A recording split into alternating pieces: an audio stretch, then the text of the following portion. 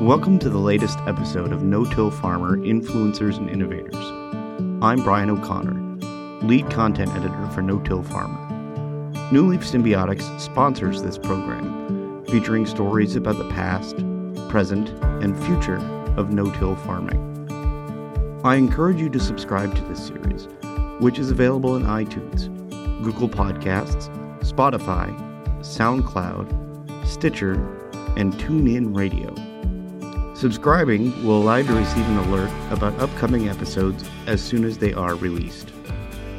I'd like to take a moment to thank our sponsor, New Leaf Symbiotics, for supporting our No-Till Farmer Influencers and Innovators podcast series. Want to do more with your fields in 2022?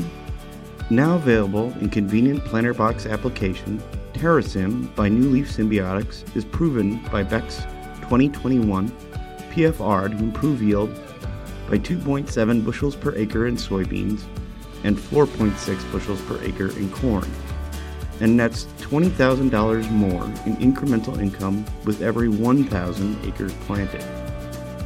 To calculate your return on investment for the 2022 growing season and purchase TerraSym directly online for only $4.35 per acre, visit newleafsym.com/2022.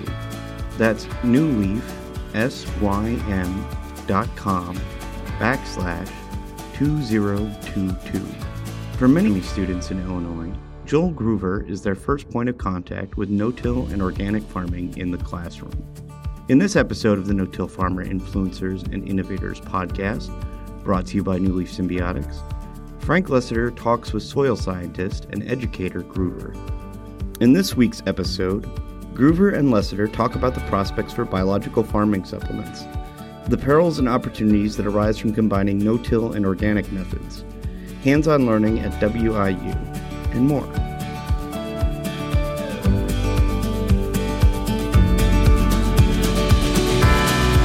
Let's start out with just a little background.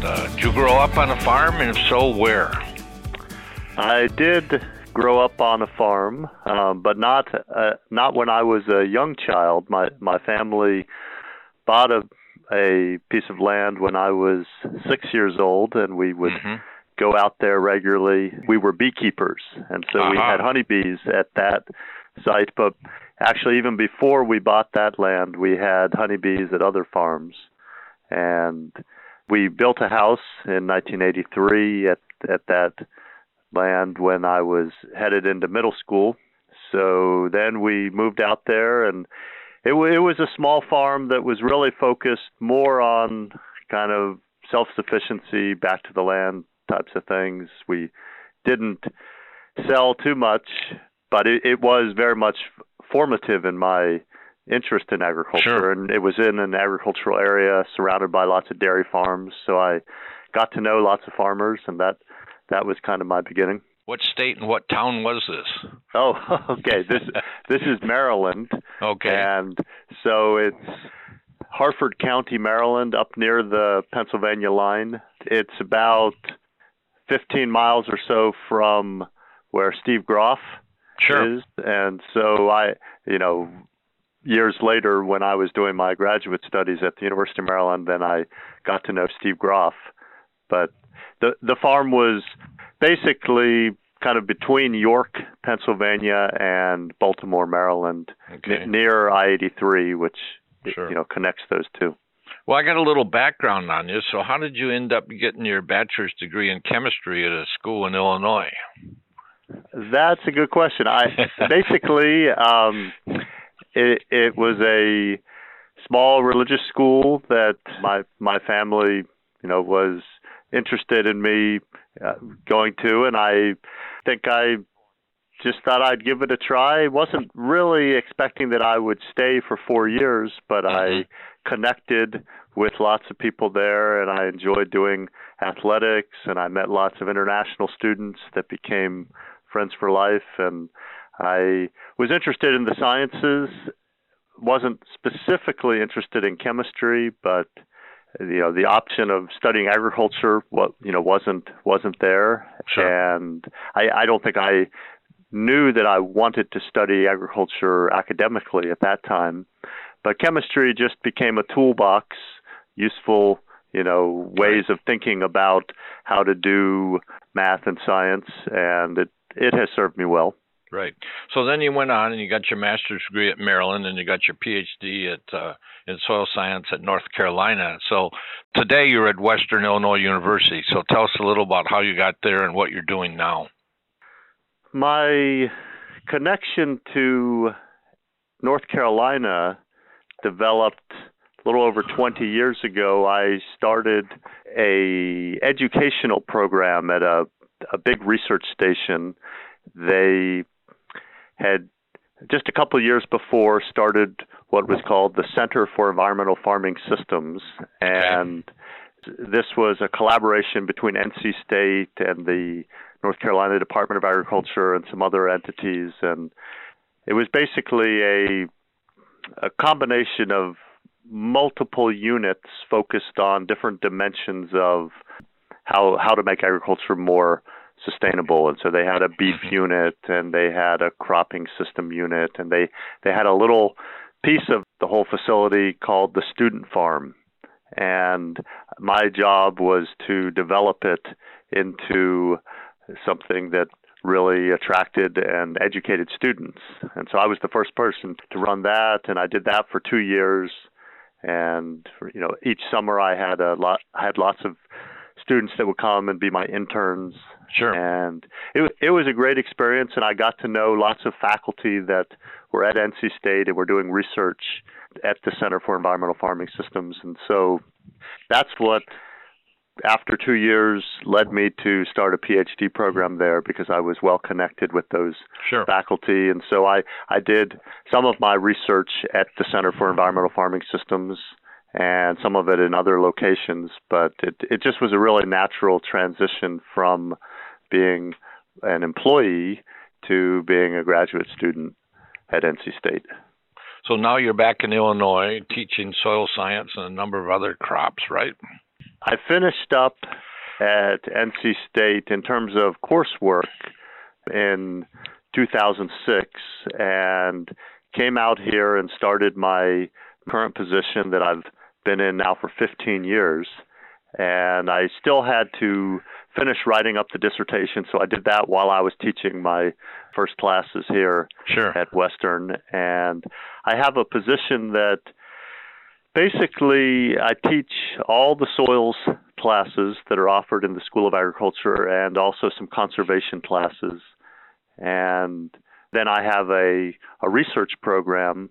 That was one of the unique aspects of this opportunity. I got to teach lots of different soils classes, but I had an organic research farm that had been established in the late 80s, actually. It already had been established, but there really was a lot of room for growth. There were things that either needed to be put to bed or really activated. And so that double attraction of being able to teach lots of different soils classes plus work on this organic program that was established but needed maybe reinvigoration, that attracted me. And so that's what I've been doing.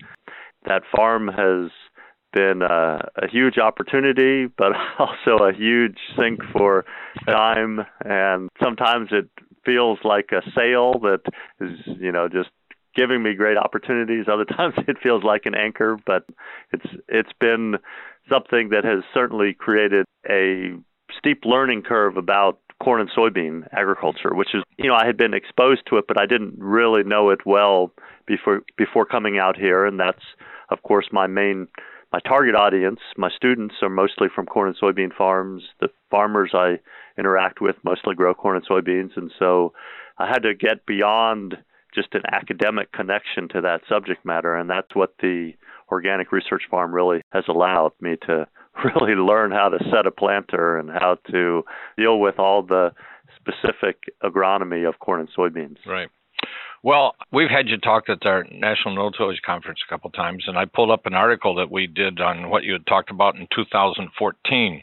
And I'd like to talk about some of these things in here that really relate to our no-tillers, including cover crops. But you seem to be big on root systems. And in this article, you talked about how you got to look at these roots Can you elaborate on the importance of no-tillers looking at the roots even throughout the season, just not at one time?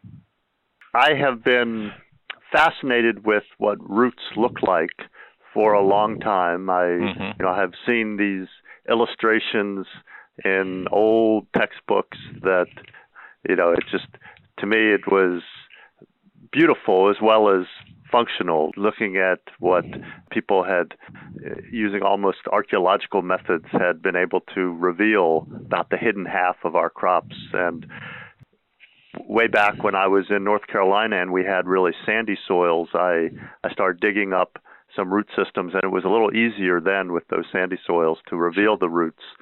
But it was really obvious that our management changed the way the roots would extend through the soil, and we could create density layers that would cause the roots to turn and not grow very deeply, or we could have biological activity, whether it be previous root systems or earthworms, that would create channels that then the roots would follow down.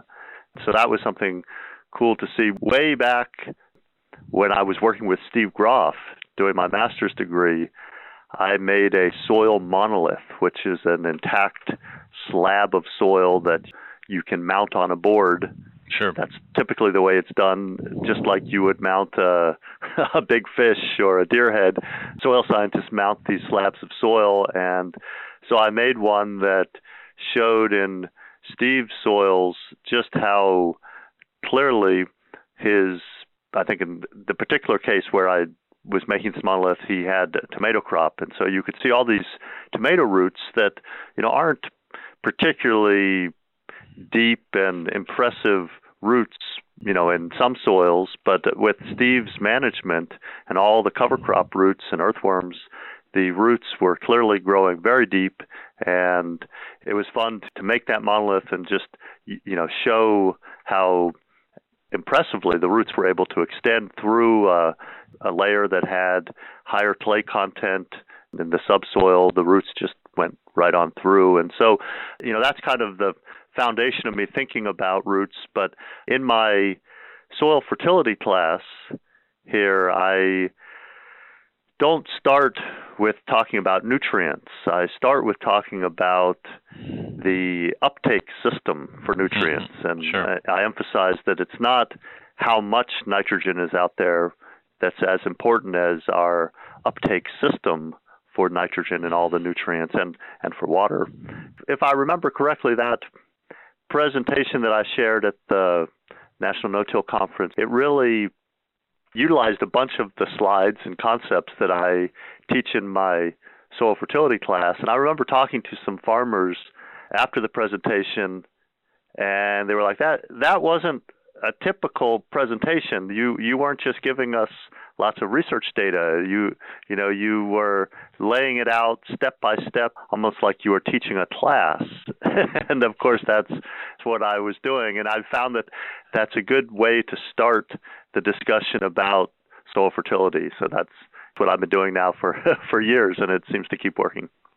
So what do you recommend to no-tillers to get better root growth? You were even talking about chronic root malfunctions. Yeah, that's a term that I didn't originate. The concept is that in most of our production systems, some combination of physical problems like compaction, biological problems like root pathogens, and chemical problems like acidity or low fertility, those three types of problems hold back root performance and don't allow the root system to express itself fully. Through good management, we can overcome those types of problems. We can alleviate problems. But I think what's especially important with no-till systems is that we prevent problems. And so Sure. Problems like compaction, we don't want to alleviate with deep tillage. We want to have a cropping system that we keep our heavily loaded grain carts from driving all over the place. We avoid getting on the soil too early when it's too wet. And we, of course, have options for alleviating compaction that may not be as direct as pulling a steel shank through the soil, like growing cover crop roots or promoting earthworm activity, but we can definitely do those things through our no-till cropping systems. And then I think maybe most important but most underutilized is the idea of having a cycle of root zone improvement. That's something I think I talked about at that session at the National No-Till Conference, but I may not have actually originated that idea yet. But that's something that I really emphasize these days, that our cropping systems are trying to create root zones that are used over and over again and are getting better and better, becoming a better environment for the next roots to grow in. And that's been something that I've been trying to explore more recently with solar corridor cropping systems, but it's something that it's hard to investigate because it's hard to look at how one root system might be following another, but it's something that I think is a very important phenomenon that we should be investigating.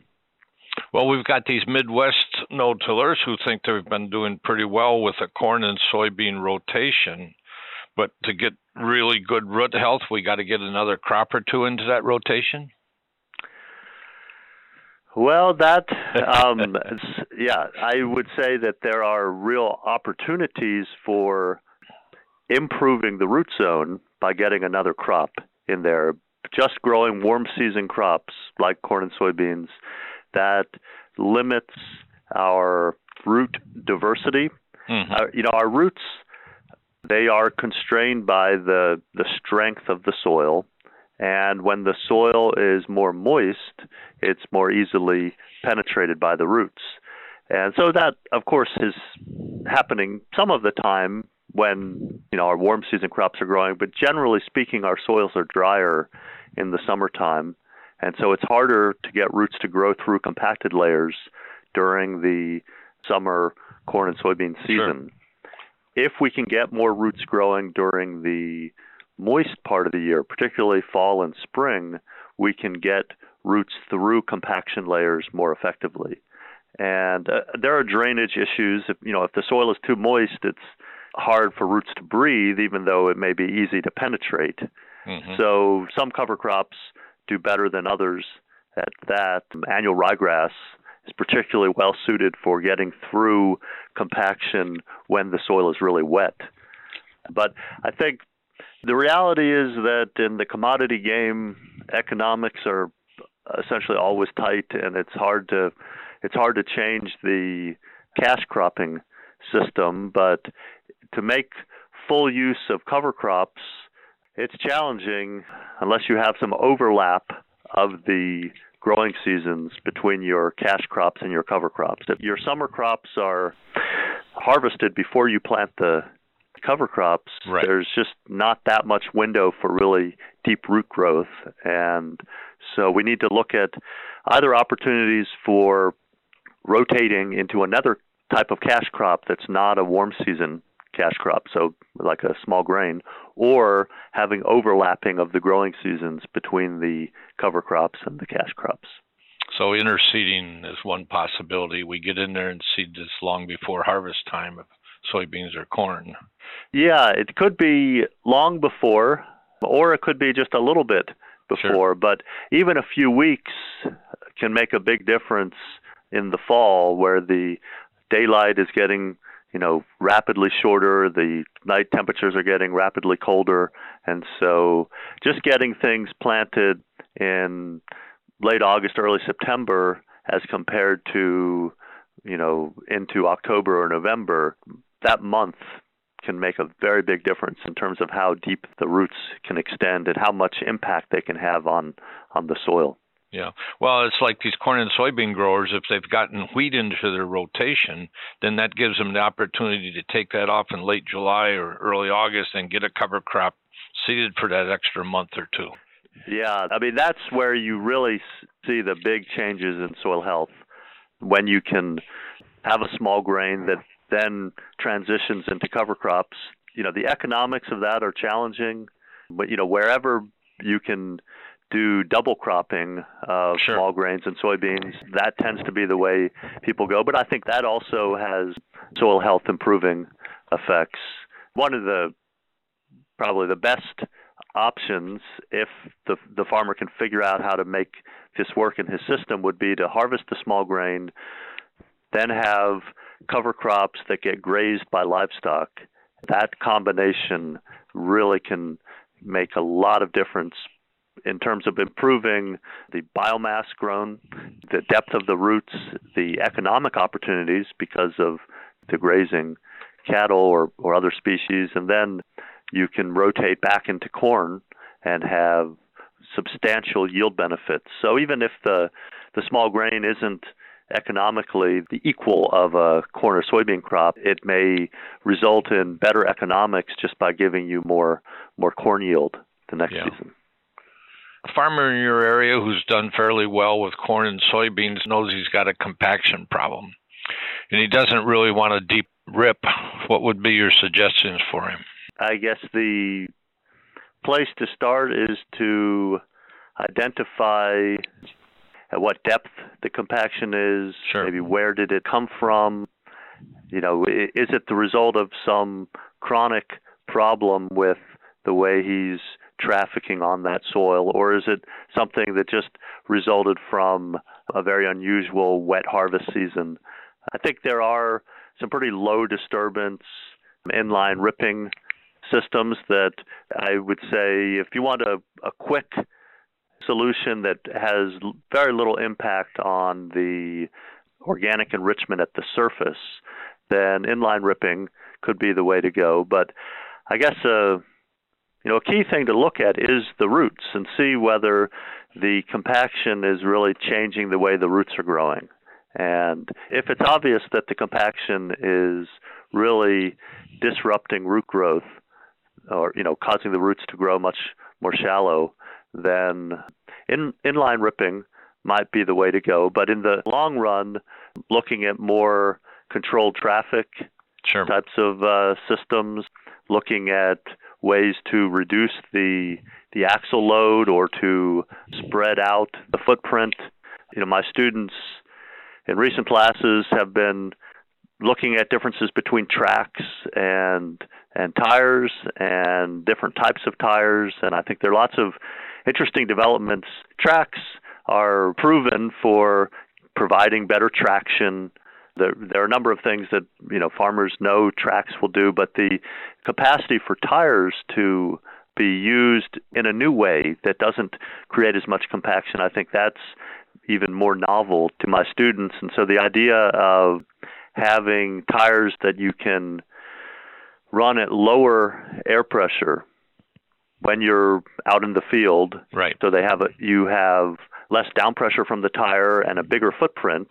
But then when you get out on the road, most of the farmers of any scale have fields that are spread quite far apart, so they need to traffic over the road. And so you increase your air pressure when you're ready to travel down the road, and then you decrease your air pressure when you're out in the field. Something as simple as that, which isn't that easy to execute unless you Right. have a push-button system where some farmers are going that route where they're actually setting up their tractors so they can very easily change air pressure. But that's a concept that the farmers need to start thinking about, and I think the students in a recent class probably had many interesting conversations with the older farmers and their families about this, and hopefully they figured out some ways that they could make it practical, because we saw lots of evidence that it really could make a difference in terms of reducing pinch rows and giving better traction without having to go all the way to the expensive, high-maintenance track system. Right. As a broad generalization, are no-till roots shallower than roots with minimum tillage or conventional tillage? Well, I think we have kind of two different root morphologies. So the morphology is the architecture of the root, and what we end up with in no-till systems is some deep roots that are going right down old root channels, old cracks, old earthworm burrows, that those biopores, you could say, those are well developed in mature no-till systems that have good biological activity. And so we have roots that go right down those very steep angle down into the subsoil. And those roots, are not as abundant as you might see in a system that has deep tillage, but you have, a good number of those roots going straight down into the subsoil. But then you also have this proliferation of near surface roots that are growing relatively shallow underneath the litter, underneath the crop residue layer. And that type of architecture where you have this surface root system and then the deep root system, that's a much more natural root system. That's what plants in natural ecosystems tend to have. Roots that are really good at capturing nutrients as soon as they get released from decomposition of surface residues, and then kind of a distinctly separate root system that's plunging deep into the subsoil to acquire moisture. And when you look in intensively tilled systems, you see more proliferation in the whole zone of tillage, but then often there's a compaction layer at the depth of tillage or multiple depths of tillage, and then the roots really turn and don't go into the subsoil as effectively as those deep roots following biopores down.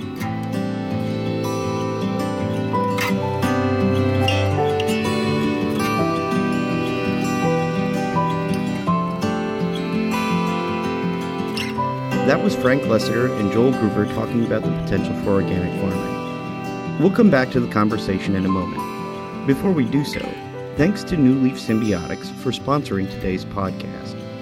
Want to do more with your fields in 2022? Now available in convenient planter box application, TerraSym by New Leaf Symbiotics is proven by Beck's 2021 PFR to improve yield by 2.7 bushels per acre in soybeans and 4.6 bushels per acre in corn, and that's $20,000 more in incremental income with every 1,000 acres planted. To calculate your return on investment for the 2022 growing season and purchase TerraSym directly online for only $4.35 per acre, visit newleafsym.com/2022. That's newleaf, SYM.com/2022. Now let's get back to Frank Lessiter and Joel Gruber as they continue the conversation.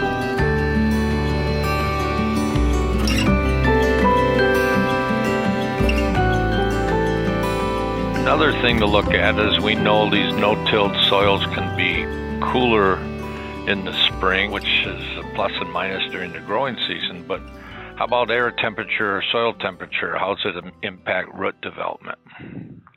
I think the simple explanation is that roots grow more slowly, significantly slower when the soil temperature is cool, and so your roots get off to a slower start, normally if you haven't done any tillage. One way to address that is to do strip tillage, so you have a zone for the roots to start to grow where the soil is warmer and drier.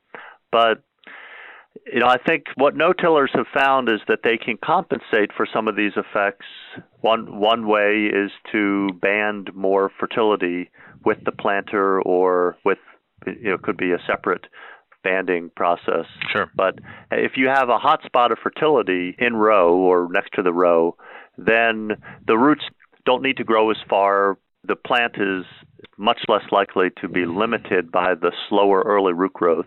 And then, what really is harder to compensate for is the hot, dry periods in the middle of the summer. If your root system has grown more extensively, is more well connected to subsoil moisture at that time of the year, then your production is able to finish well. It's able to finish out the grain well, and I think that something that there's no Band-Aid, there's no just putting a band of fertility that can, compensate for that. So no-tillers are more likely to have planter-applied nutrients, and I think those planter-applied nutrients can do a pretty good job of compensating for the slower early root growth.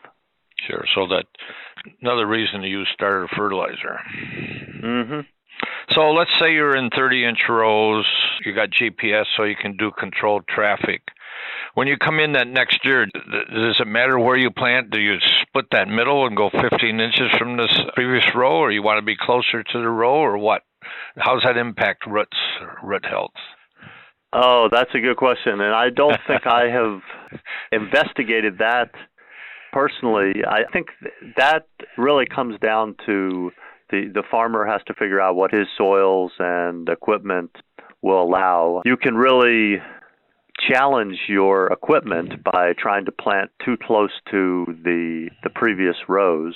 Sure. You can make it very difficult for your row cleaning system. If you can make the equipment part of it work, I think there are some real benefits to be achieved by planting right over the same rows. Sure. And you need to have a row cleaning system that is capable of moving the previous surface residues out of the way. I would say maybe the starting place is to be planting right in the middle between the old rows. Right. And that will be the easiest to get your equipment to do that well. But over the long term, you can figure out options that allow you to make better use of previously banded fertility and all the root channels that are from the old rows. I think some of those benefits can be captured once you've figured out how to make the engineering work on your planter. Right. I can remember a study out of Penn State probably 20 years or more in which they were saying if you were in continuous corn, plant exactly over the old row, but I don't remember what the results were or anything, but they were talking about it for a while. I mean, we got some farmers that are big on no-till who are no-tilling soybeans, but they think they got to strip-till corn. What's happening in your area? I think strip-till is increasing. I mean, and it's not just no-tillers that are deciding Sure. that they need to do more cleaning of the row zone. I think strip-till is catching on, especially with farmers that previously were doing full field tillage. Anhydrous is very, very common in this area, and farmers are simply realizing that they can get more efficient use of their anhydrous when they plant right over that anhydrous band. Right. And they also can reduce their labor and wear and tear on equipment, on tillage equipment, if they can just capture the efficiency of planting right over the anhydrous band. The soils that are heavy and don't have very large windows of opportunity for tillage in the spring, I think farmers are finding that just by making a zone with their anhydrous bar that's maybe a little bit raised up and Sure. residue-free, that allows them to come back and plant in the spring without having to work soil that frequently is too wet in the spring. And so that's, I think, one thing that's really attractive. I mean, they're all different variations on strip-till, from using just an anhydrous bar to do your strip tillage, kind of the Jim Kinsella, classic early approach to strip till that is still a popular approach, and then the much more intensive strip till approaches where you are putting multiple nutrients, you're building a bigger berm, you're doing deeper tillage, you're doing a lot more than just knifing in anhydrous. Right. And people have lots of different, I guess, preferences for those strip till systems. I think they all can work. Some people are building a strip in the fall and freshening it again in the spring. It just comes down to, I think, whether you want to have a very expensive strip till bar that takes a lot of management, a lot of maintenance, and of course can give you some additional benefits, but just as a high intensity management system, or if you want to use a more low management strip till system, just the classic Jim Kinsella plant over your banded anhydrous, I think that can work well. And there's debate really on what even to call that. There are farmers in this area that just refer to that as no-till. They're not moving much residue out of the row, but they are moving some, and they're planting right over the anhydrous band, and so they think of that as just a no-till system that involves putting your nitrogen in the ground, and they don't really think of it as strip till. Right.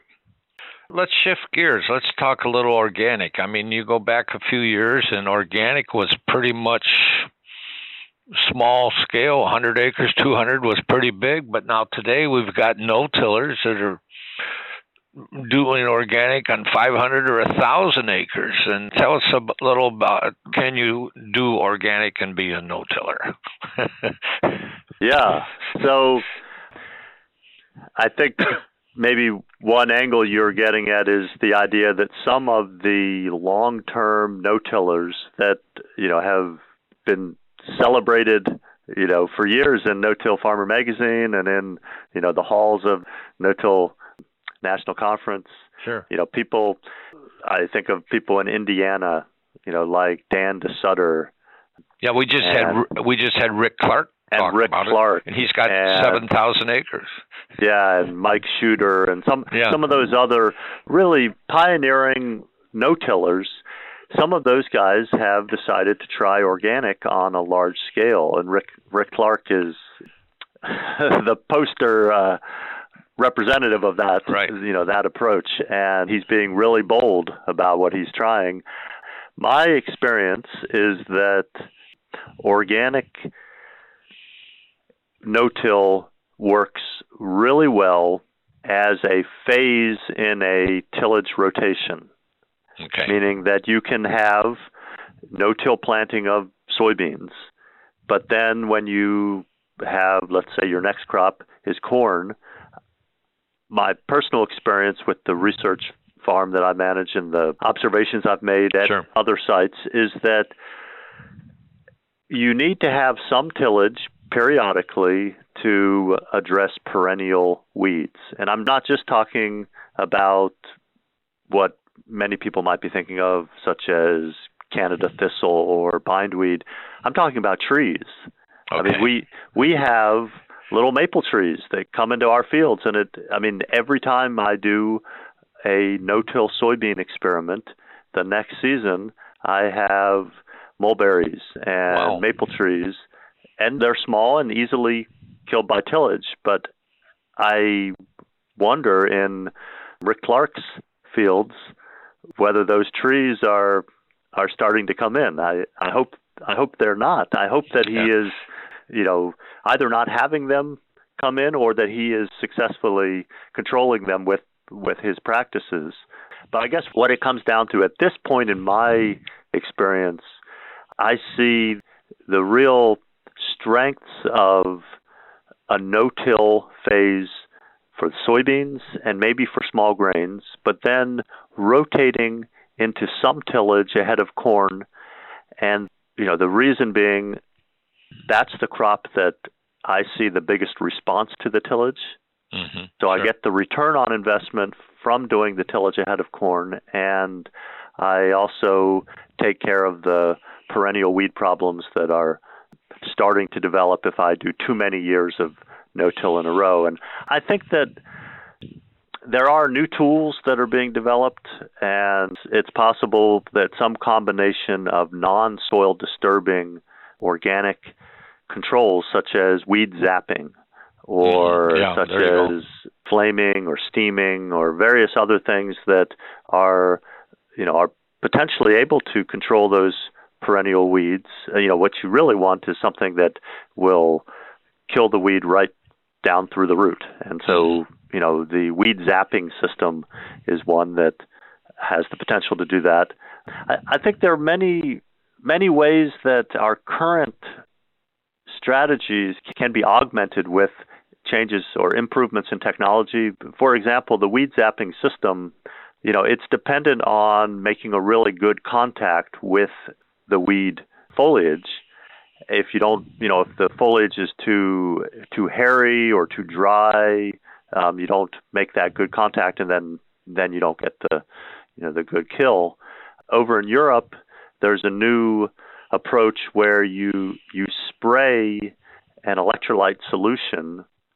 So a high conductivity solution is sprayed at a relatively low rate, but right ahead of your weed zapping bar, and that just makes for better contact between the bar and your weeds.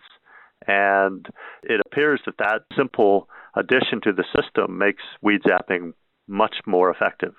So I think we need to just keep looking at how to take these systems to the next level. And I have great confidence that people like Rick Clark, with their access to capital and technological sophistication, they are the people that are well positioned to bring these new technologies into organic no-till. Someone like Rick Clark, he's someone who has a track record of solving problems and making things work. And so, I'm excited to see what he can do. And I think one of the interesting aspects of organic is it forces you to do things that other farmers wouldn't even try, because they would just say, well, I have a quick fix for that. But with organic, you don't have some of those quick fixes, and so you have to try other things. And Rick may be taking it kind of to an extreme, in the sense, I think he really has this idea that the only management he wants to do is to plant seeds. Mm-hmm. That, to me, is pretty radical. I'm more open to using biological seed treatments and applying some nutrients and various things that Rick, I think, is trying to steer clear of. And so, I'm watching closely, very curious to see how his system and the system of and any of these guys that are successful long-term no-tillers, that they are problem solvers, and they will find a way, I think. I hope they don't, throw up their hands and give up, because I think they can bring a lot to organic.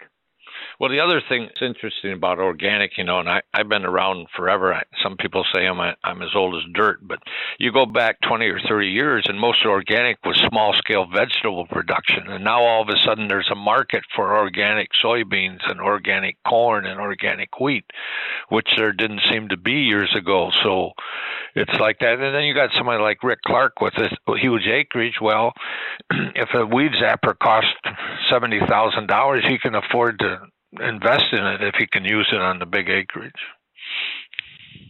Yeah, I mean, people like Rick Clark bring a new type of thinking and problem solving to organics, and it's happening in many other parts of the organic industry also. I mean, I think one thing that I'm sure you've observed as a journalist is there are the celebrity farmers, the people that everybody hears about, that you write about and that speak at the National No-Till Conference. And those stories are very interesting and high profile. But for every one of those, there are many other stories where somebody is just figuring out these things behind the scenes. And they may be inspired by the Rick Clarks, but they may be coming up with even better solutions that nobody knows about.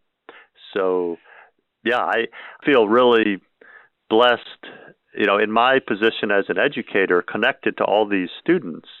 I get to hear about the kind of behind-the-scenes stories that maybe never get into a magazine from my students. I enjoy reading the magazine articles and having those articles as reading assignments for my students. But then a student will come back and say, well, actually, I have a neighbor that's already doing just what Rick Clark is doing. Yeah. Hey, you mentioned the biologicals, and we're seeing more of this, and even diehard no-tillers that aren't organic are trying biologicals, and there doesn't seem to be an awful lot of research, some of them, but at the same time, farmers are starting to believe in them. What's going on with biologicals, both in no-till and in organic? I think that the biological marketplace is just getting transformed right now, and in a sense, it's kind of similar to the Rick Clark phenomenon. When you get the big players that have more resources, like the Bayers and the BASFs, buying up these smaller biological companies, really making large investments in biologicals, you start to see products that just have a higher likelihood of succeeding on more acres. When a big company decides this is a product we want to market, they want it to fit millions of acres. They don't want it to just work in Western Illinois. They want it to work across the whole Corn Belt. And so definitely there's been a major move into the biological marketplace by the big companies. I think we have other really interesting startups that are getting really well funded, like Pivot Bio. And I think, the science behind Pivot Bio is really strong. I think they still need to figure out how to explain and manage the variability in response. We know that Pivot Bio is not working on all acres. And every time there's a discussion on one of these ag forums that I participate in, there are lots of naysayers that say, I tried it, it didn't work. But then there are other people who, are confident that it's working well for them. And I mean, that's the nature of any type of agricultural product. I mean, even nitrogen fertilizer has variable responses. But, we think that the biologicals should work the same as our chemical inputs. At least, that's the bar that's been set. And we still have, I think, a lot of variability in how these biologicals perform. And we need to do a better job of educating farmers about how they need to treat the biologicals so that they, have less risk. Right. The water quality, the way we store the product, what we mix it with, all sorts of things that, we know when we're raising livestock, we have to care for them like living organisms. We have to think about keeping the environmental conditions favorable and giving them a good diet and clean water. And we need to treat our biologicals with the same type of mindset, I think. And just thinking that you can tank mix a biological with all your other chemistries, I think maybe we'll get some biologicals that are tough enough that consistently works, but I think we're really compromising the effectiveness of our biologicals when we treat them like other chemistries. And so I think that's just something that the companies and the technical service providers, they need to get a handle on what are the reasons why their products don't work consistently and what do farmers need to do. What's the low-hanging fruit to really reduce the variability of response? Well, it just goes back to even herbicides. A good example of herbicides, whether they work or not, is water quality that you mix with it. Nobody pretty much pays attention to water quality. You just put in whatever you got and forget about it. Yeah, there are certainly farmers that take great care to have the right water quality or to mix in, ammonium sulfate or whatever they're doing to condition their water. And those are the farmers that have more success with their chemistries. And it's really probably the same farmers that are going to have more success with biologicals. It's attention to detail that obviously really distinguishes the most successful from the less successful. And it's something that I hope that, when I have students do interview projects and when I have these articles as readings for my students, I hope that the students are taking away, it's not just the management practice, but how carefully and how well the farmer executes that management practice. And another farmer could be doing the same thing on paper, but their timing or the care with which they do it is a little different, and then the results can be very different. Yeah. Hey, this has been great. You're talking about your students. If you see something, we've done a bunch of special reports. If you see one that you'd really like, we'd be glad to give you copies. No problem. This has been great. You got anything you'd like to talk about that I didn't cover? Well, I'll mention one experiment that I'm doing right now. And this is an experiment actually in teaching that is very fresh on my mind because we just had a session yesterday. The university was actually closed because of snow. Sure. But I'm teaching a class on no-till farming systems, and we've actually been teaching it. A colleague and I have been teaching it for several years, but this is the first time that I'm teaching it alone because my colleague is on sabbatical. And because I have so many other classes I'm teaching, I really wanted to find a way to continue to team teach the class. Mm-hmm. But I don't have my colleague to work with, so I've lined up about 20, mostly farmers, but also agronomists and scientists to team teach the class with me. Yeah. And so essentially every class session we have a guest. And yesterday we had Phil Needham as a guest. Yeah, it's great. And it was really good. He blew everybody's mind.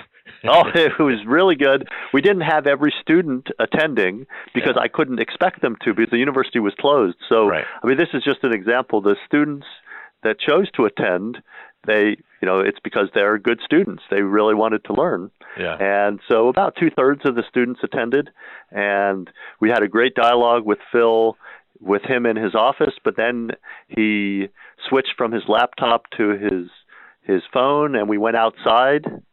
He took us on a walk through a cover crop field right outside of his office, and it was just a great opportunity. And, it's an experiment because I don't have any lectures to really make sure that the right points are being made or to digest what the previous speaker said. We just move on to the next speaker. Yeah. And so we're figuring out how to make that work. But the students read background information, they develop questions, and then they answer questions that I write right after we hear from a guest speaker.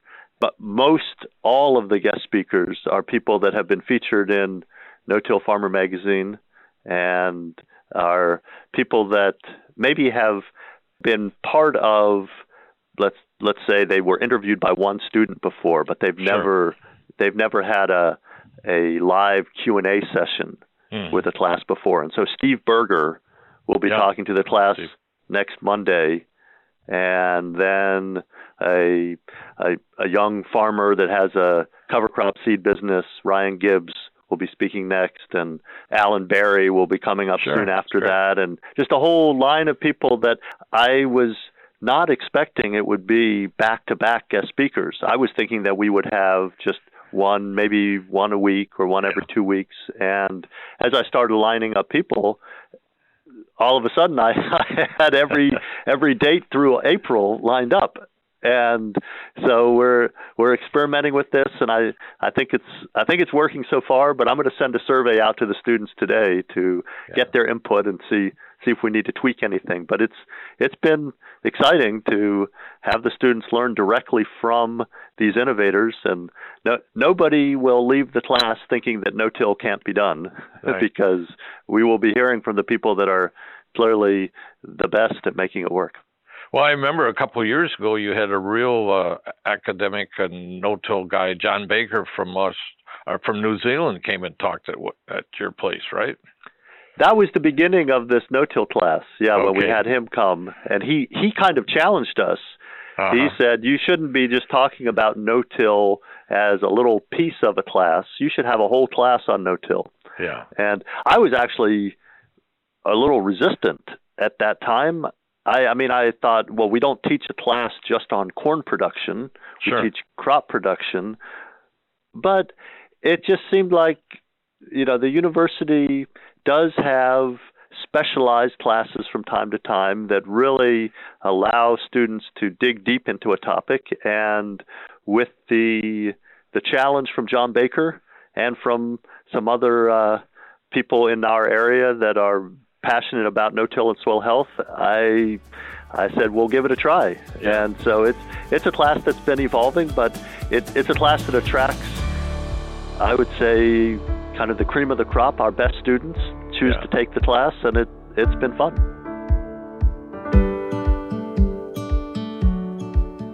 Thanks to Joel and Frank, and thanks to our sponsor, New Leaf Symbiotics, for helping to make possible the No-Till Farmer Influencers and Innovators podcast series.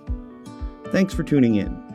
You can find more podcasts about no-till topics and strategies at notillfarmer.com/podcasts. That's no-tillfarmer.com/podcasts. If you have any feedback on today's episode, please feel free to email me at boconnor@lessinermedia.com or call me at 262-777-2413. And don't forget, Frank would love to answer your questions about no-till and the people and innovations that have made an impact on today's practices. So please email your questions to us at listenermail@no-tillfarmer.com. Once again, if you haven't done so already, you can subscribe to this podcast to get an alert as soon as future episodes are released. Find us wherever you listen to podcasts. For Frank and our entire staff here at No Till Farmer, I'm lead content editor Brian O'Connor. Thanks for listening.